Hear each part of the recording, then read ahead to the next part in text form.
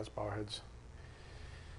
Dear Heavenly Father, thank you so much for this incredible privilege of gathering together as family.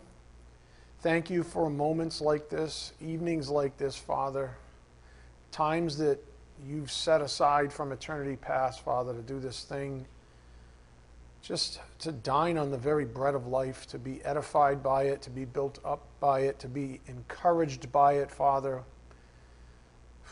What a grace gift a moment like this, an evening like this really is. May we never become familiar with it, but rather enjoy it for what it is, an expression of your love. Father, we pray for those in the congregation that can't be with us, and we pray most of all in this moment also for those that are still lost, that they might be humbled and receive saving faith before it's too late, Father. We're most grateful and thankful for your Son's work on the cross to cancel out that debt and to make a moment like this of rejoicing a reality. We do just ask for your blessings on this evening's message. May it be edifying for our souls. We ask this in Jesus Christ's precious name. By the power of the Spirit, we do pray. Amen. All right, Proverbs 17, Wisdom, Part 16. Let's begin quickly with a review of our labor from Sunday up here on the board. Be careful what you treasure. This has been a theme now for weeks.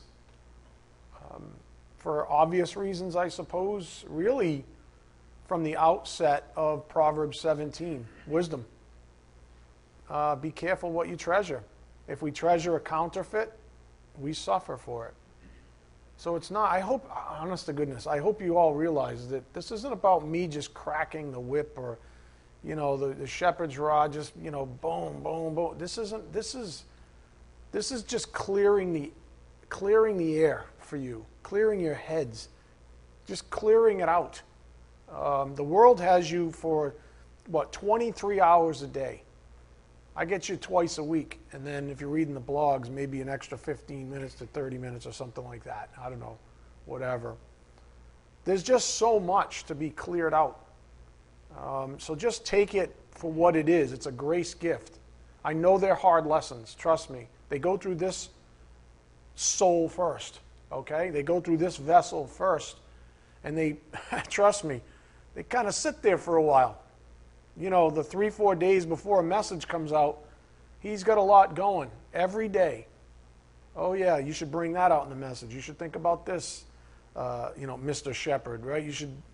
Don't hold back here, push there. All that kind of stuff is constantly inside this vessel. So don't think you're alone.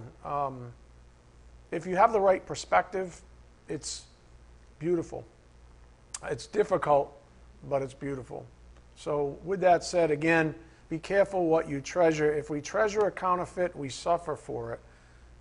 The Spirit spent a lot of time on the topic of self-esteem last time up here on the board.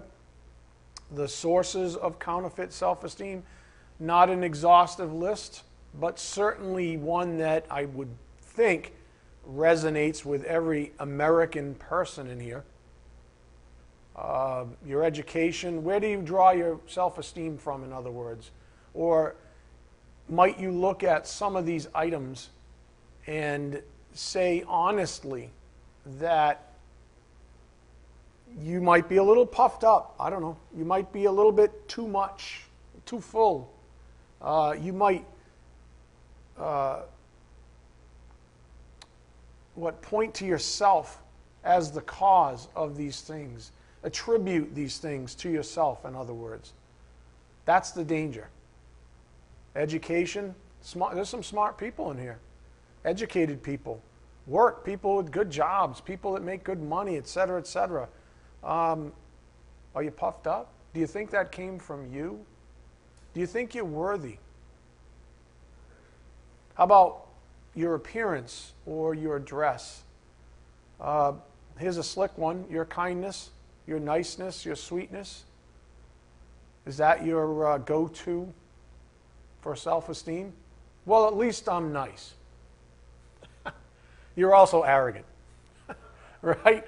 Well, at least I'm this, and I'm nice, I'm kind. There's nothing wrong with being nice, kind, or sweet. That's not the point. But if that's what builds up or edifies your, quote, self-esteem, you might want to evaluate it because you're in bondage to it.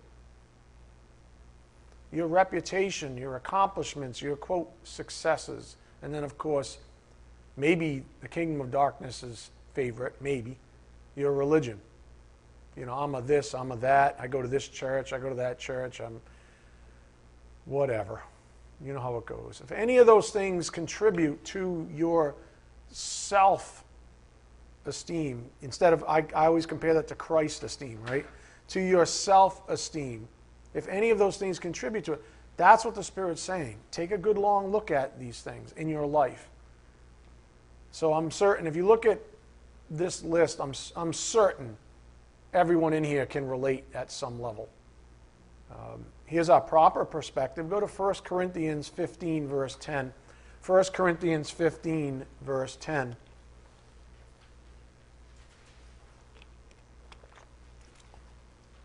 Again, Paul writes our proper perspective. What about these things? I mean, can you be educated? Sure. Can you have a good job? Sure. Can you look good? Sure. Can you be kind and nice? Sure. Can you have a reputation? Sure. I'm supposed to have a good reputation in the community as a pastor, remember. So these things aren't evil in themselves. It's just like money. It's not that money's evil. It's the love of money. It's what you think of the blessing, so-called blessing, right? 1 Corinthians 15:10. But by the grace of God I am what I am. That's the message. But by the grace of God I am what I am. And His grace, this is Paul, toward me was not in vain. On the contrary, I worked harder than any of them, though it was not I, but the grace of God that is with me. So Paul's writing from a humble perspective. Up here on the board, here's our review of Scripture we noted on Sunday. First, Romans 12:3. Up here on the board, for by the grace given to me I say to everyone among you, not to think of himself more highly than he ought to think, but to think with sober judgment, each according to the measure of faith that God has assigned. How about 1 Corinthians 3, 6-7 up here on the board? 1 Corinthians 3, 6-7. I planted, Apollos watered, but God gave the growth. So neither he who plants nor he who waters is anything, but only God who gives the growth.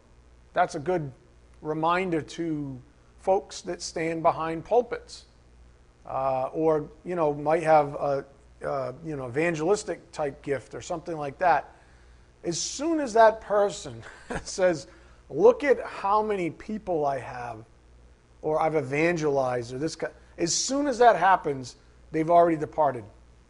They've already started down the road. You understand? They've already departed from understanding the likes of 1 Corinthians 3, 6-7. You should never be puffed up, which is why the Word of God quite adamantly states that I should never put someone behind this pulpit that isn't ready. Because the first thing that happens is they get puffed up. The very first, because you know what happens, right? Ah, great job, great. And then, after like the third or fourth pat on the back, they're like, right? All of a sudden another hand, it's their own hand. Oh yeah, you are kind of special. You are kind of slick, right? You did do a great job up there. Oh my God, Scott's laughing, right? It's true. That's why I have to be extremely careful who I put behind this pulpit. What about 1 Corinthians 4:7 up here on the board? For who sees anything different in you? What do you have that you did not receive from God? If then you received it, why do you boast as if you did not receive it? In other words, if it came from you. Why do you say it came from you? What do you have, honestly? What do you have that isn't from God? What? Your car? Who gave it to you? That's His. Your home? That's His. I don't know. You pick whatever it is. It's His. He gave it to you. If He didn't want to give it to you, you wouldn't have it. unless the kingdom of darkness is pulling a fast one on you. But that's a whole other line of thinking. How about, lastly, up here on the board, 2 Corinthians 3, 4-5. Such is the confidence, also known as self-confidence or self-esteem, that we have through Christ toward God.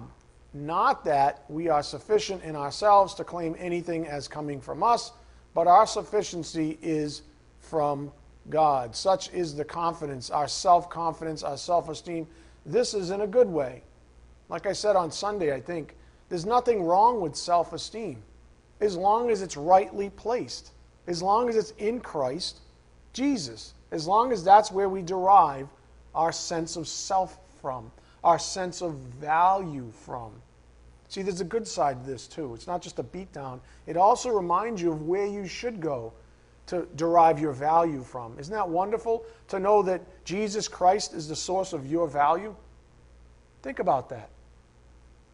That you have Him as your, I don't know how to say it, your benefactor. He's right there with you. He's saying, you're good because I'm good. Right? You're mine. You're one of mine. Hopefully that makes sense. I think I just did a terrible job teaching that, but that's where you should derive your self-confidence from Christ. So there's nothing wrong with self-confidence. So don't get into that weird religious, oh, me, oh, my, oh, shucks, and you kick in the sand, because that's false humility, which is really arrogance. Anyways, just make sure that you understand where your self-confidence derives from. Go to Philippians 2:13. Philippians 2:13. Just one more passage before we close up on this thought. Philippians 2:13.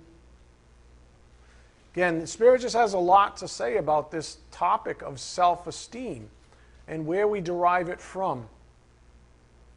Philippians 2:13, for it is God who works in you, both to will and to work for His good pleasure. Who's working in you? God is. It is God who works in you. Again, the key principle really is captured by Paul up here on the board in 1 Corinthians 15, verse 10, which reads, but by the grace of God, I am what I am. Now, to see how very insidious this error can be, we looked at one of the most humble human beings of all that we know of in the Bible, which was King David. From his youth, he was apparently quite a humble person. From his youth, even. And again, I need you, especially new folks, I need you to understand that humility is not aw shucks. Humility is where we derive all our power from. Right? Don't mistake meekness for weakness type thing. Humility is powerful. Humility is what makes us strong. The world sees it differently. And if you're playing that game, you do that aw shucks thing. That's false humility, which makes you actually weak. But true humility, like David had, made him very strong. He drew whatever strength and conviction he had from the Lord. Isn't that what we just read? That's where we derive our confidence from. He drew it from the Lord, which made him extremely strong in even just his presence and his convictions. So he's a wonderful example for all of us to be encouraged by. Up here on the board, I call it the secret. I put it in quotes because it's not really a secret, but the secret to strength is humility. That's a paradox for most people, especially an unbeliever. An unbeliever is going to look at that and go, no way. I know that guy down the street. He's the humble one who, the aw shucks guy. I used to pick on him when he was a kid. I used to just push him around. He was weak. That's not what I'm talking about. I'm not talking about worldly humility. I'm talking about Christ-like humility. Who was stronger than Jesus? No one. No one. Who was more humble? No one. The secret to strength is humility. Humility is our greatest source of strength and courage. Remember, I always define courage as just applied faith. Right? Just like when we read with David, he went and took the lion and the bear. Why? Because he had faith that the Lord was with him. Just like if you go up to someone and try to evangelize them, you have faith that the Lord is with you And so you have that courage to do it. You may be uncomfortable, but you have the courage to do it. And God will give you faith in due time, so you can't force it either, because he apportions each a measure of faith. Again, humility is our greatest source of strength and courage. In other words, applied faith. Why? Because we put the onus of victory on the Lord's strength instead of our own. And that's beautiful. That's what I was trying to say before. Where's the victory in your self-esteem even? On Christ. I don't want my self-esteem to depend on anything that I think or do, because I suck. Jesus is awesome. He's perfect. He's magnificent. If I can borrow from that, if that's how I live my life in Christ Jesus, then that's where I want to find that's where I'm going to find my victory too. Because this thing never holds up. Never. I try. I get arrogant. I try for a moment. And then it fails, and I let myself down. I let everybody else down around me. And the whole while, I should have never been doing that in the first place. It's just a ruse. Again, humility is our greatest source of strength and courage. Why? Because we put the onus of victory on the Lord's strength instead of our own. This principle is something we just saw in Holy Scripture that we just surveyed. Now, with that said, let's quickly review what we noted on Sunday with David as a boy when he took on Goliath, the Philistine. Go to 1 Samuel 17:4. We're going to jump around quickly. 1 Samuel 17:4.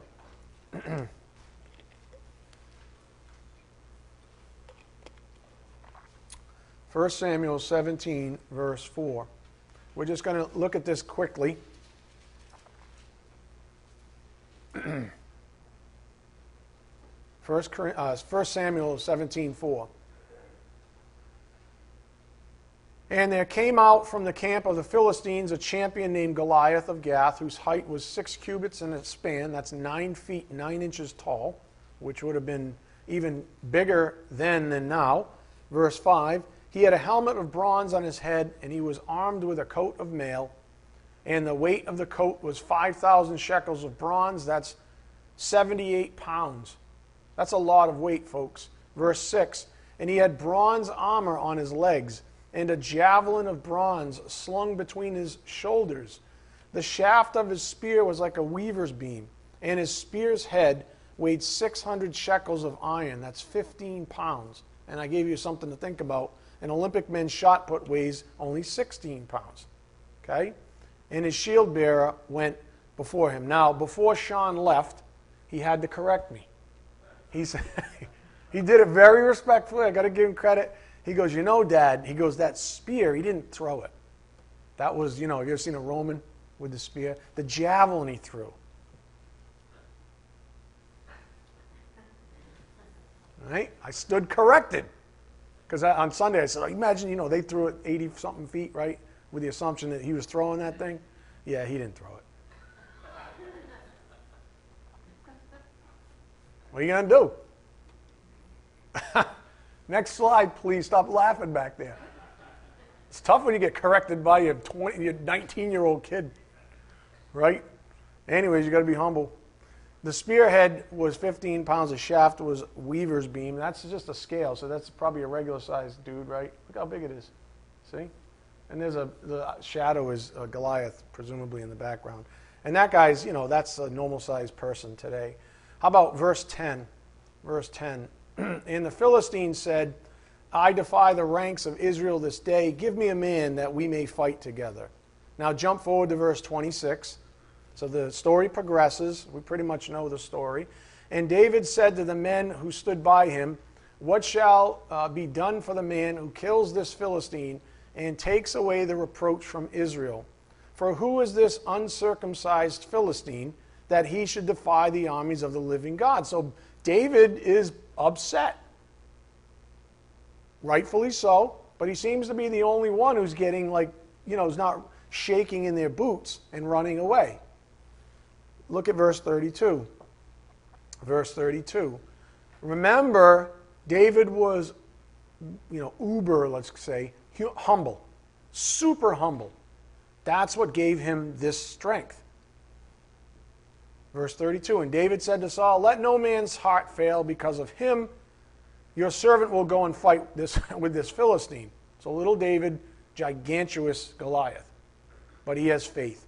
Verse 37, and David said, the Lord who delivered me from the paw of the lion and from the paw of the bear will deliver me from the hand of this Philistine. And Saul said to David, go, and the Lord be with you. Verse 46. Verse 46. This day the Lord will deliver you, Goliath, into my, David speaking, hand. And I will strike you down and cut off your head.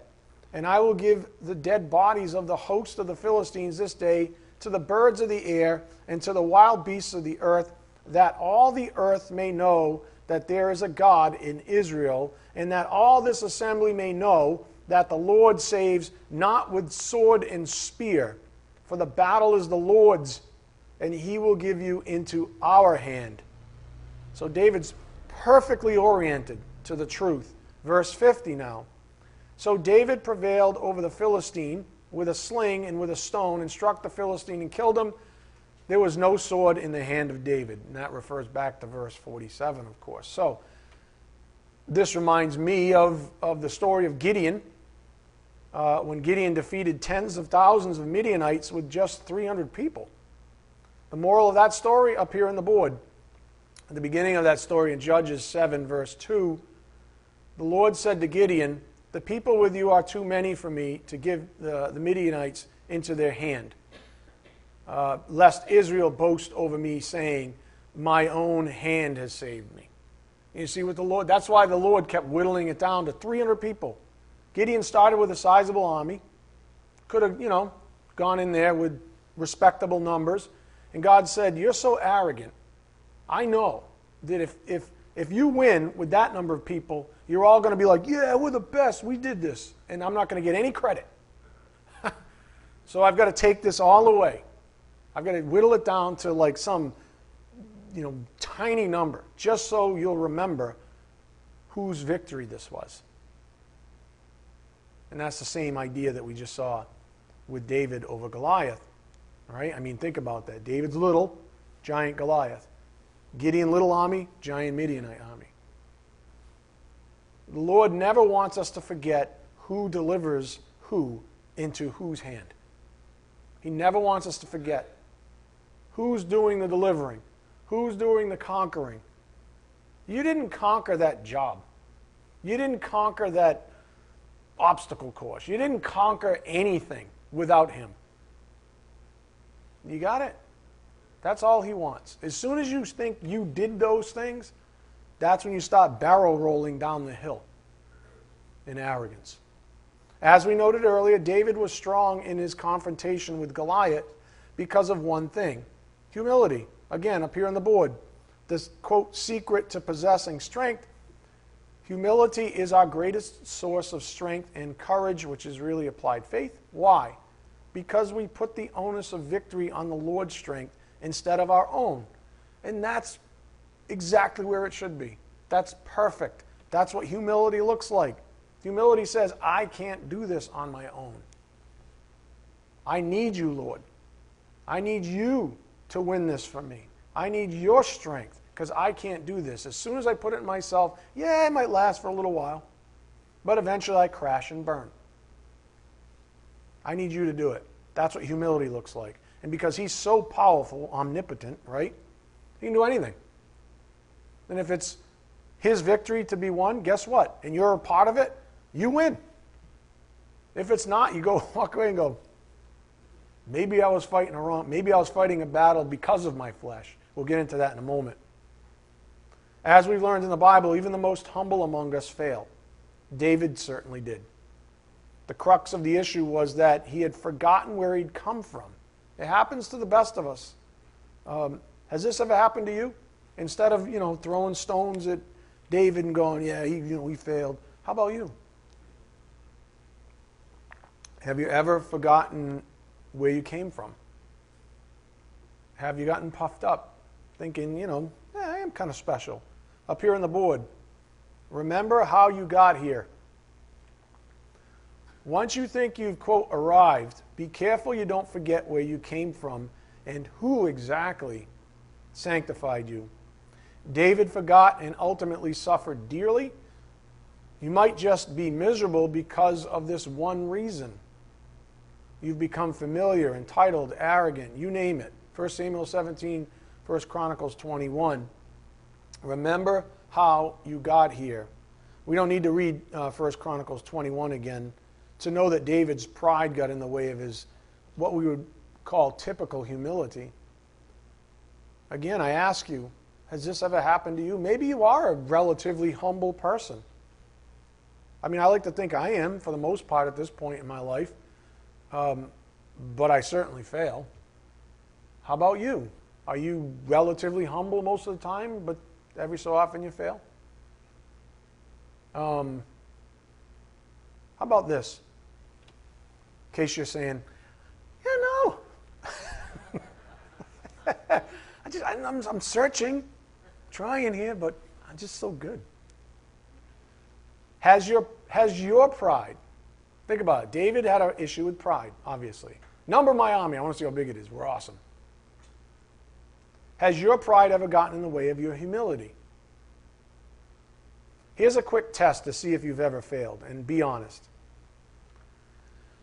Have you ever been minding your own business and someone slanders you? I mean, really goes after you. Maybe even publicly. You know what I'm talking about? Where someone goes after you and they start saying stuff that's not true about you. I mean, really goes after you in public. And just to add insult to injury, people start laughing and mocking you based on someone else's slander. You know that scene? Everybody getting kind of uncomfortable already? Who likes that scene? Where you're the butt end of the joke, or you're even worse. It's not even a joke. They're basically slandering you. Think about that. Does your pride get wounded? Do you react like Jesus did? Up here on the board, Matthew 5:39. Matthew 5:39. But I say to you, do not resist the one who is evil. But if anyone slaps you on the right cheek, turn to him the other also. Those are the words of Jesus.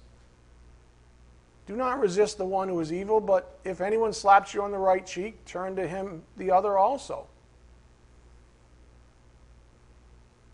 You know what I'm doing, right? I'm just trying to force you to admit that you all have pride that doesn't like to be attacked. You're all proud of something, right? You're all proud of some. Oh, you only have that job because you slept with the boss.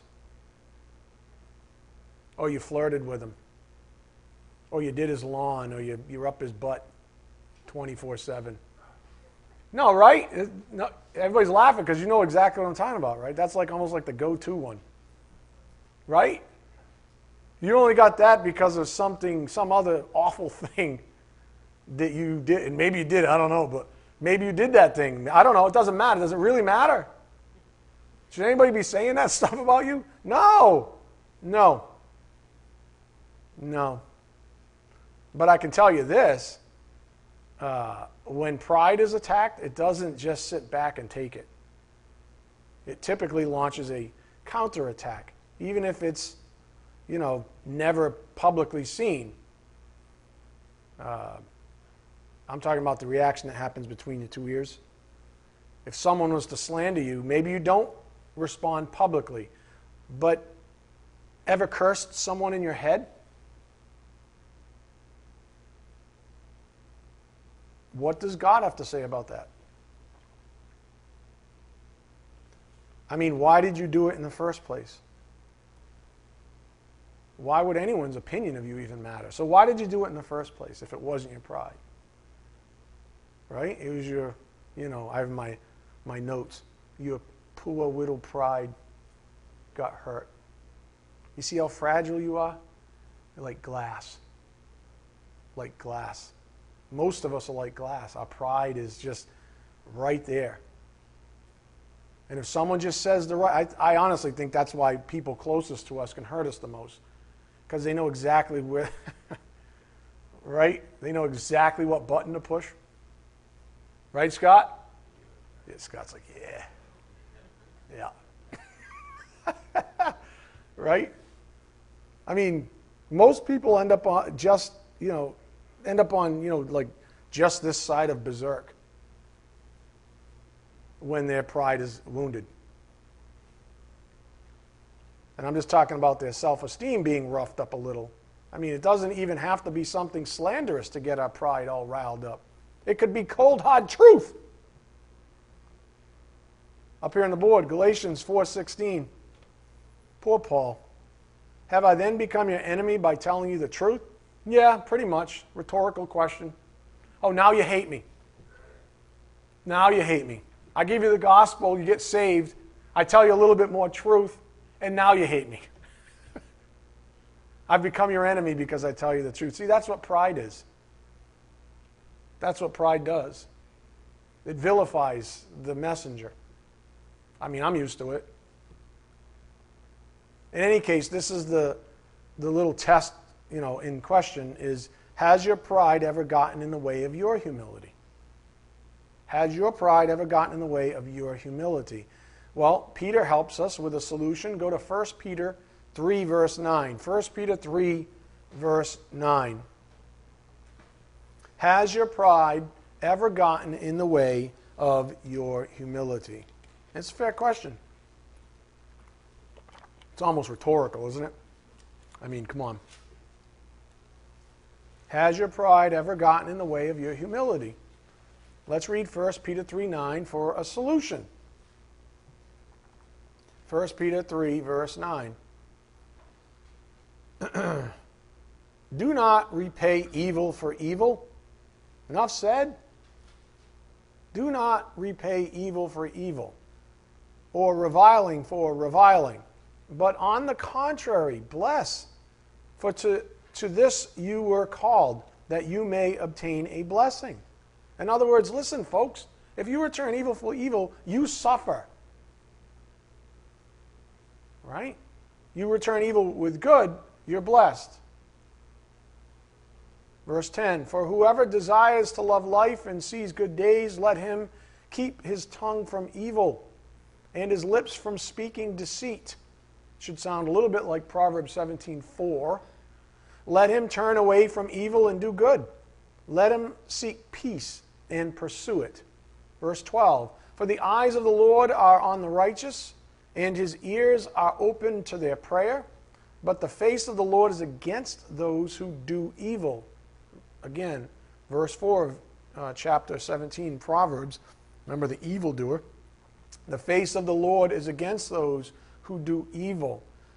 Now, who is there to harm you if you are zealous for what is good? But even if you should suffer for righteousness' sake, you will be blessed. Did you hear that? Let me read it again. Let me slow down.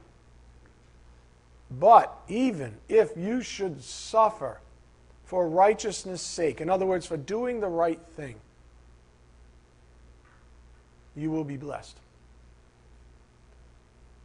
You will be blessed.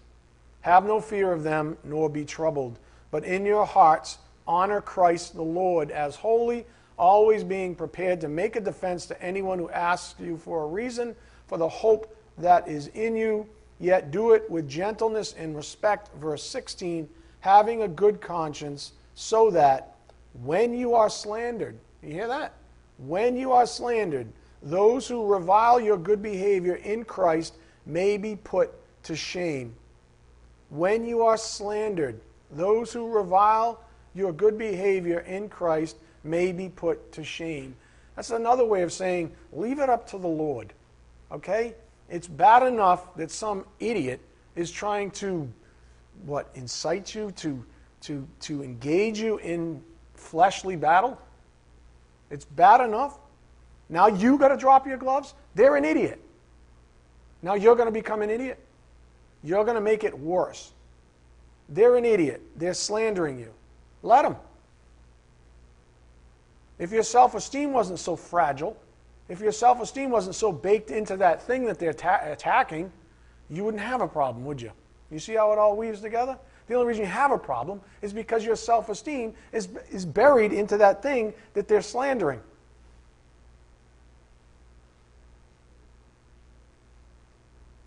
Otherwise, you'd be like, you're wrong. I'll pray for you. You're obviously miserable.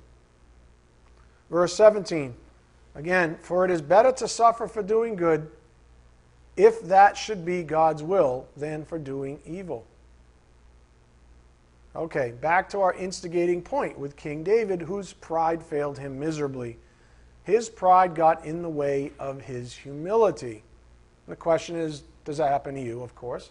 What we just read in 1 Peter 3 was to ferret out a specific instance of where our pride can certainly cause us to stumble. I mean, which of you hasn't been attacked lately? Which of you hasn't been attacked? It's probably well, you know what I'm saying. Which of you hasn't? That's a quicker survey, raise of hands, than if I ask who has. And just so you know, this church has been, I know some of you know this already, but this church has been under attack for a good period now. I kind of expected it. You know, people get crazy after a few months in quarantine or whatever. People start getting weird. People start losing their marbles. It's like, what are you all jazzed up about? Settle down. Right? Is your life that unstable that you can't handle a little alone time with family members? Maybe that's indicative of a bigger problem. Maybe you ought to look at the big picture here.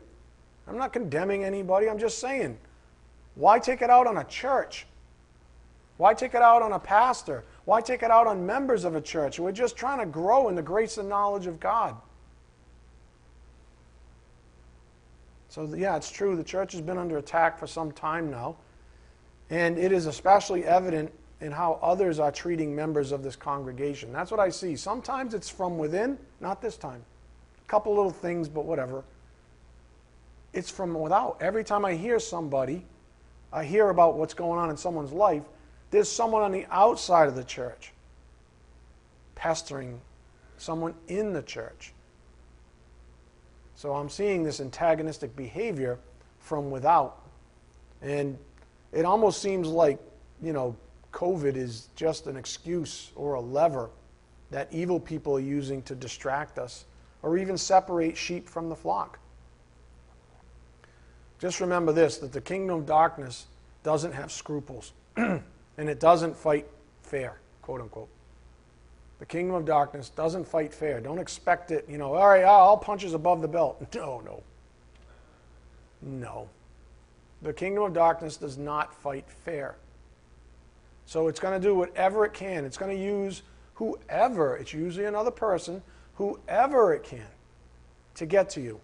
That's what I'm seeing. You all have people, a variety of people in your lives, and they're starting to infect you and affect you as a result. Our response should be to do as Peter wrote about, overcome evil with good. Overcome evil with good. Paul wrote about this as well, and please keep in mind that these men were writing to develop a mindset that protects us against failing. That's what I'm doing right now as an under shepherd. I'm trying to work on your behalf to develop a mindset that protects you. Go to Romans 12:14. Romans 12:14.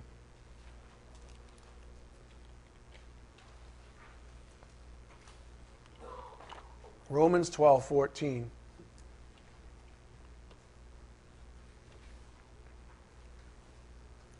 Again, the Spirit's just trying to develop something through this pulpit this evening in you so that you're protected, so that you don't fail. Romans 12:14.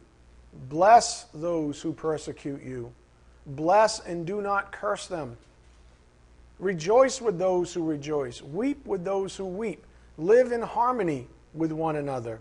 Do not be haughty, but associate with the lowly. Never be wise in your own sight. Repay no one evil for evil. Repay no one evil for evil, but give thought to do what is honorable in the sight of all.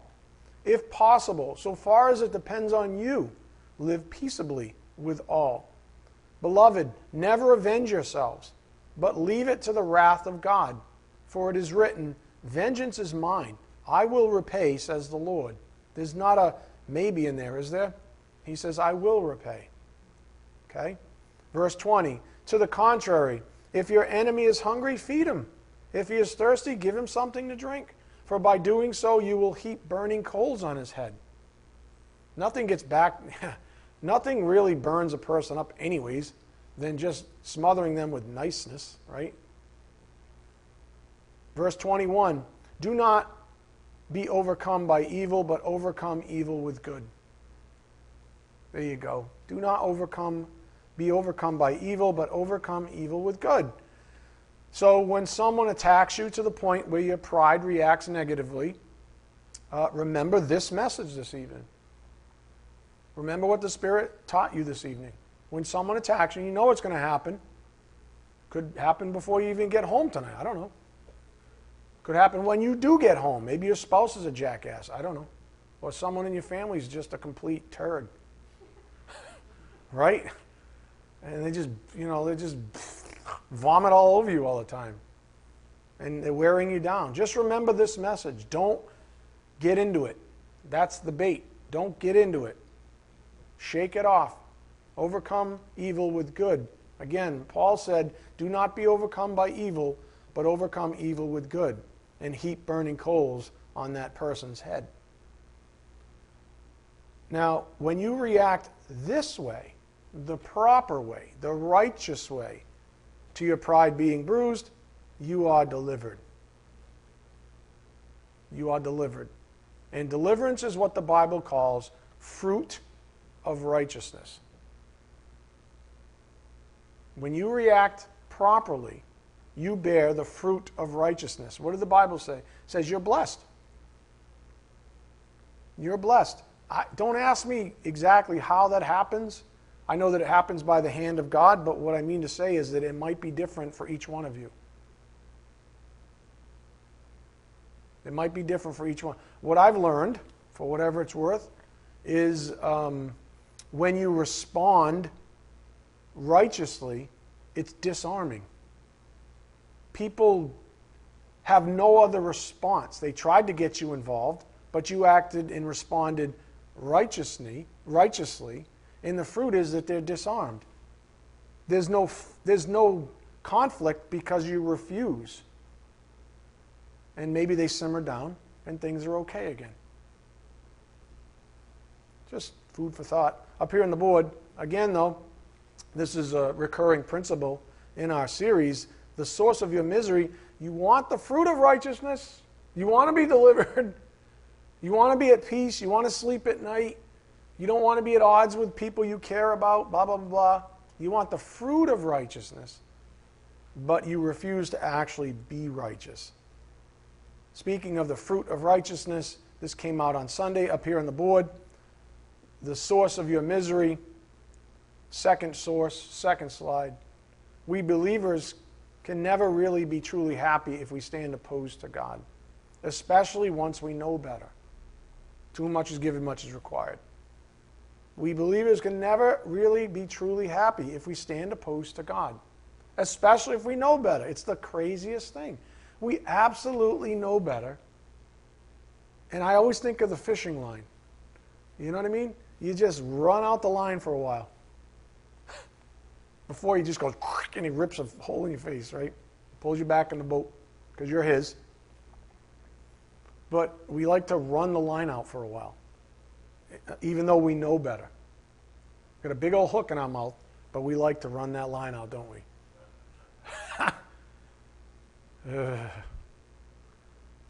The Bible tells us that we can never truly be happy.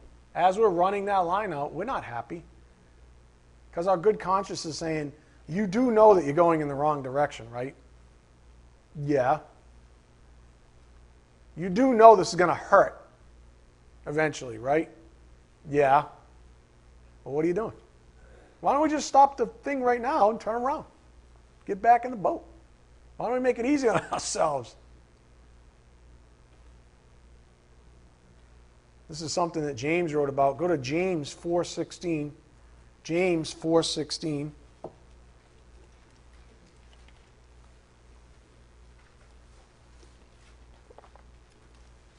The context here, again, is that there were some puffed up people, that had done well in business or what have you.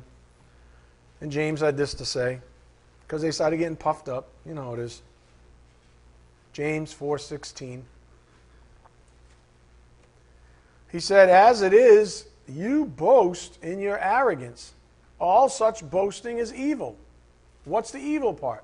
You're boasting, you're putting your self-esteem in things that you've done, business deals, business transactions that you've completed, money that you've made, etc., etc. You boast in those things. That's arrogant. All such boasting is evil. Verse 17. "So whoever knows the right thing to do and fails to do it, for him it is sin." There's no getting around it. If you know it's the right thing to do and you fail to do it, for you it's a sin. And we ended up on Sunday with this up here on the board. Don't be a hypocrite. If you know the right thing to do, then just do it. Stop pretending it's this way and you living this way. Just stop. Why? It's not only the righteous thing to do, but what is it? You'll get the fruit of righteousness. You get blessed when you live righteously. Don't be a hypocrite. Last Thursday, we read one of Jesus' famous sermons. Let's review that quickly. Go to Matthew 6, verse 1. Matthew 6, verse 1. Jesus just didn't like hypocrites so much. Do you follow? He just didn't. Does anybody really like a hypocrite? Isn't it? It's kind of like, ooh. You know what I'm getting at? I'd rather someone just be a complete jackass and say, yep, I'm a jackass. And say, all right, I can at least deal with you. But hypocrites and swindlers and manipulators and liars and all that stuff, it's just gross. It's a very dislikable characteristic. Matthew 6:1. "Beware of practicing your righteousness before other people in order to be seen by them, for then you will have no reward from your Father who is in heaven. Thus, when you give to the needy, sound no trumpet before you as the hypocrites do in the synagogues and in the streets, that they may be praised by others. Truly I say to you, they have received their reward. But when you give to the needy, do not let your left hand know what your right hand is doing, so that your giving may be in secret, and your Father who sees in secret will reward you. And when you pray, you must not be like the hypocrites, for they love to stand and pray in the synagogues and at the street corners, that they may be seen by others. Truly I say to you, they have received their reward. But when you pray, go into your room and shut the door and pray to your Father who is in secret. And your Father who sees in secret will reward you." Go to verse 16. Verse 16. "And when you fast, do not look gloomy like the hypocrites, for they disfigure their faces, that their fasting may be seen by others. Truly I say to you, they have received their reward. And when you fast, anoint your head and wash your face, that your fasting may not be seen by others, but by your Father who is in secret. And your Father who sees in secret will reward you." Okay? Again, up here on the board. Then don't be a hypocrite. All right, let's get back to our primary passage in Proverbs 17 before we close. Let's jump right back into the verse where we left it last time. Go to Proverbs 17, verse 4. We've seen this notion already multiple times this evening in different passages of Scripture. Proverbs 17, verse 4, we have the evildoer. And it's proper to think of this person as abiding in the sphere of Satan, right? The sphere of unrighteousness, even. An evildoer. This is someone who does evil as a habit, even. Proverbs 17:4. An evildoer listens to wicked lips, and a liar gives ear to mischievous tongue.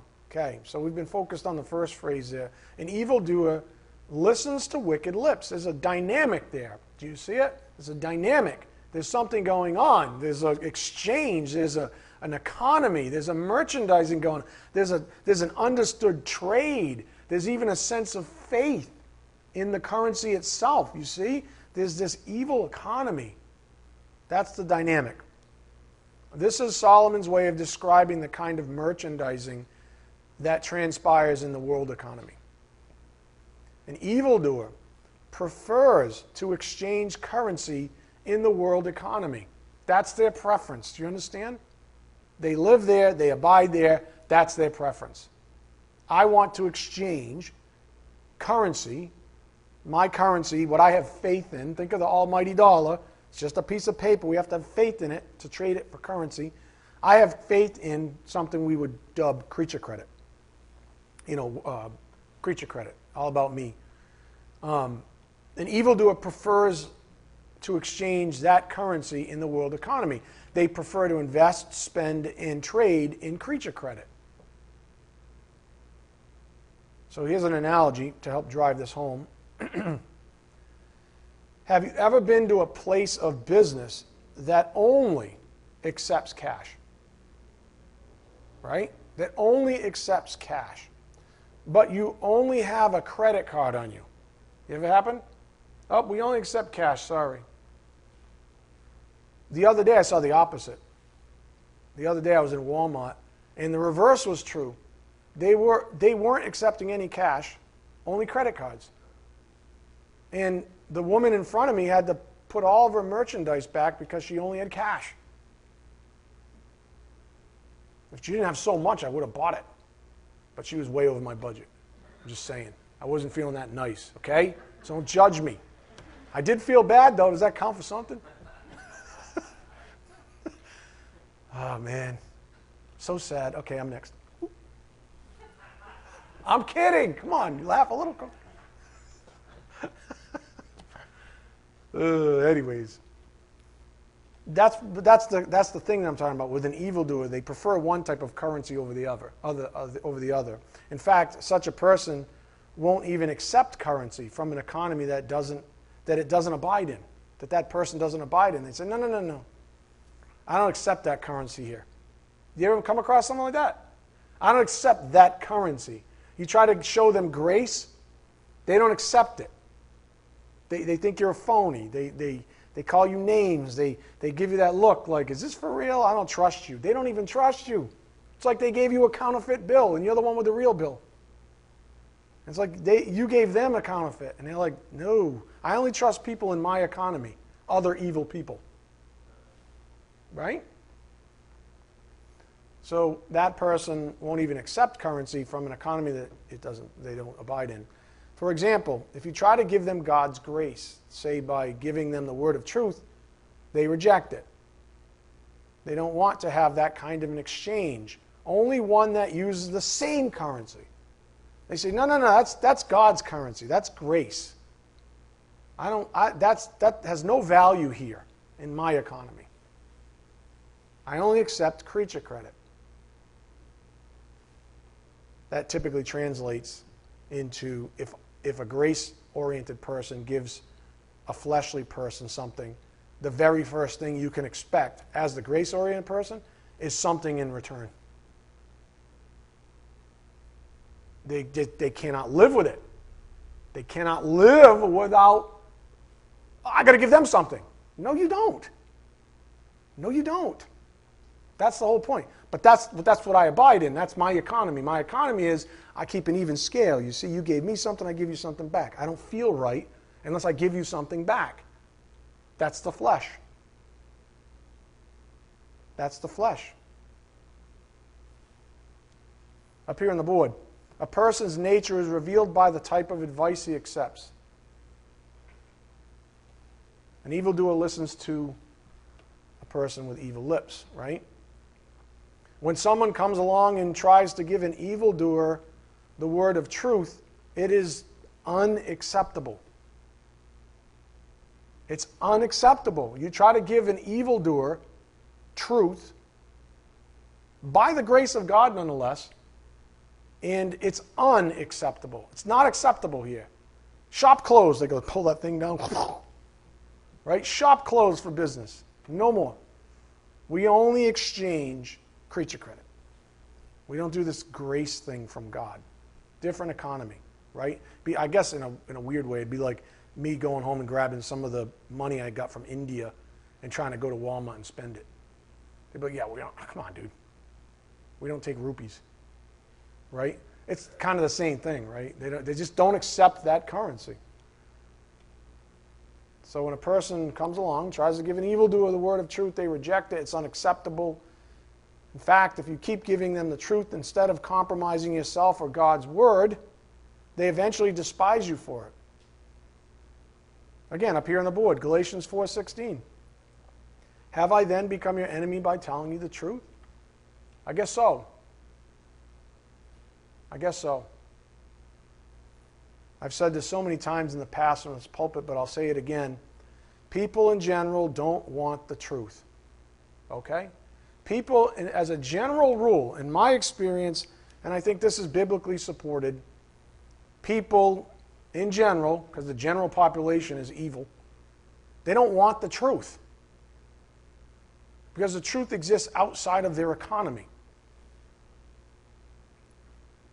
That goes for unbelievers, but also for believers who have chosen to live in sin for a time.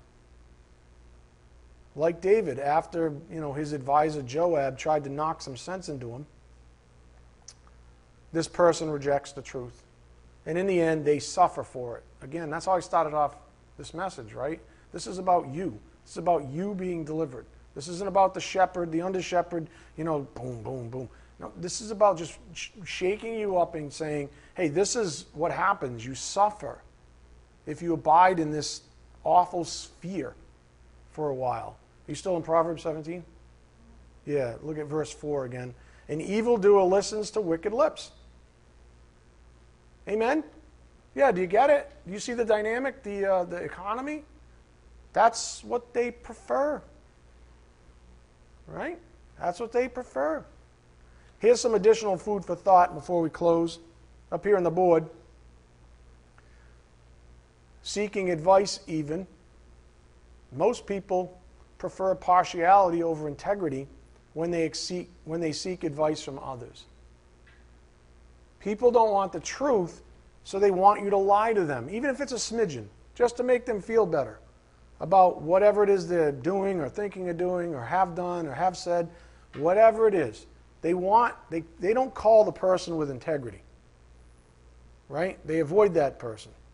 They call the person who's partial because that's the system, that's the economy that they're currently in. They're in that economy, that evil economy. And evildoers like people with wicked lips. That's what they listen to. They don't want to listen to the person with integrity who's going to say, hey, dude, have you thought about this? Oh, no. It's okay, sweetie. You're just wonderful. No matter what, you're just great. They're lying. Right? Most people prefer partiality over integrity when they seek advice from others. And you know what? According to God, partiality is evil. Partiality is evil. People who abide in it are rightly called evildoers. Evildoers. For the simple fact that they what? Do evil. Habitually. Partiality is evil. And people who abide in partiality are rightly called evildoers. Why? Because they habitually do evil. If your status quo is an emotional basket case that all you know how to do is be partial, you're an evildoer. I know that's tough to swallow, but that's a fact. Because emotional people don't think straight. Emotional people are partial people. And partiality is evil. So, if you keep on being partial, and partiality is evil, and you keep on doing it, can we just contract the whole thing and say that that's an evildoer? One word? Yeah. Yeah, that's an evildoer because they habitually do evil. Fair enough? One last thing. This is why a person who abides in partiality never wants to talk to a person who abides in integrity. I'll leave you with that. This is why a person who abides in partiality never really wants to talk to a person who abides in integrity. Why? Proverbs 17:4. It's right in front of you. Amen? All right, let's bow our heads. Dear Heavenly Father, thank you so much for this incredible privilege of studying your word here this evening. Thank you for always being forthcoming with the truth, because the truth sets us free, Father. This is a blessing. We just ask for your continued blessings as we take the things we've learned here this evening back to our souls, back to our homes, and then your will be done out to a world that's just decaying, Father. We ask this in Jesus Christ's precious name. By the power of the Spirit we do pray. Amen. Thank you.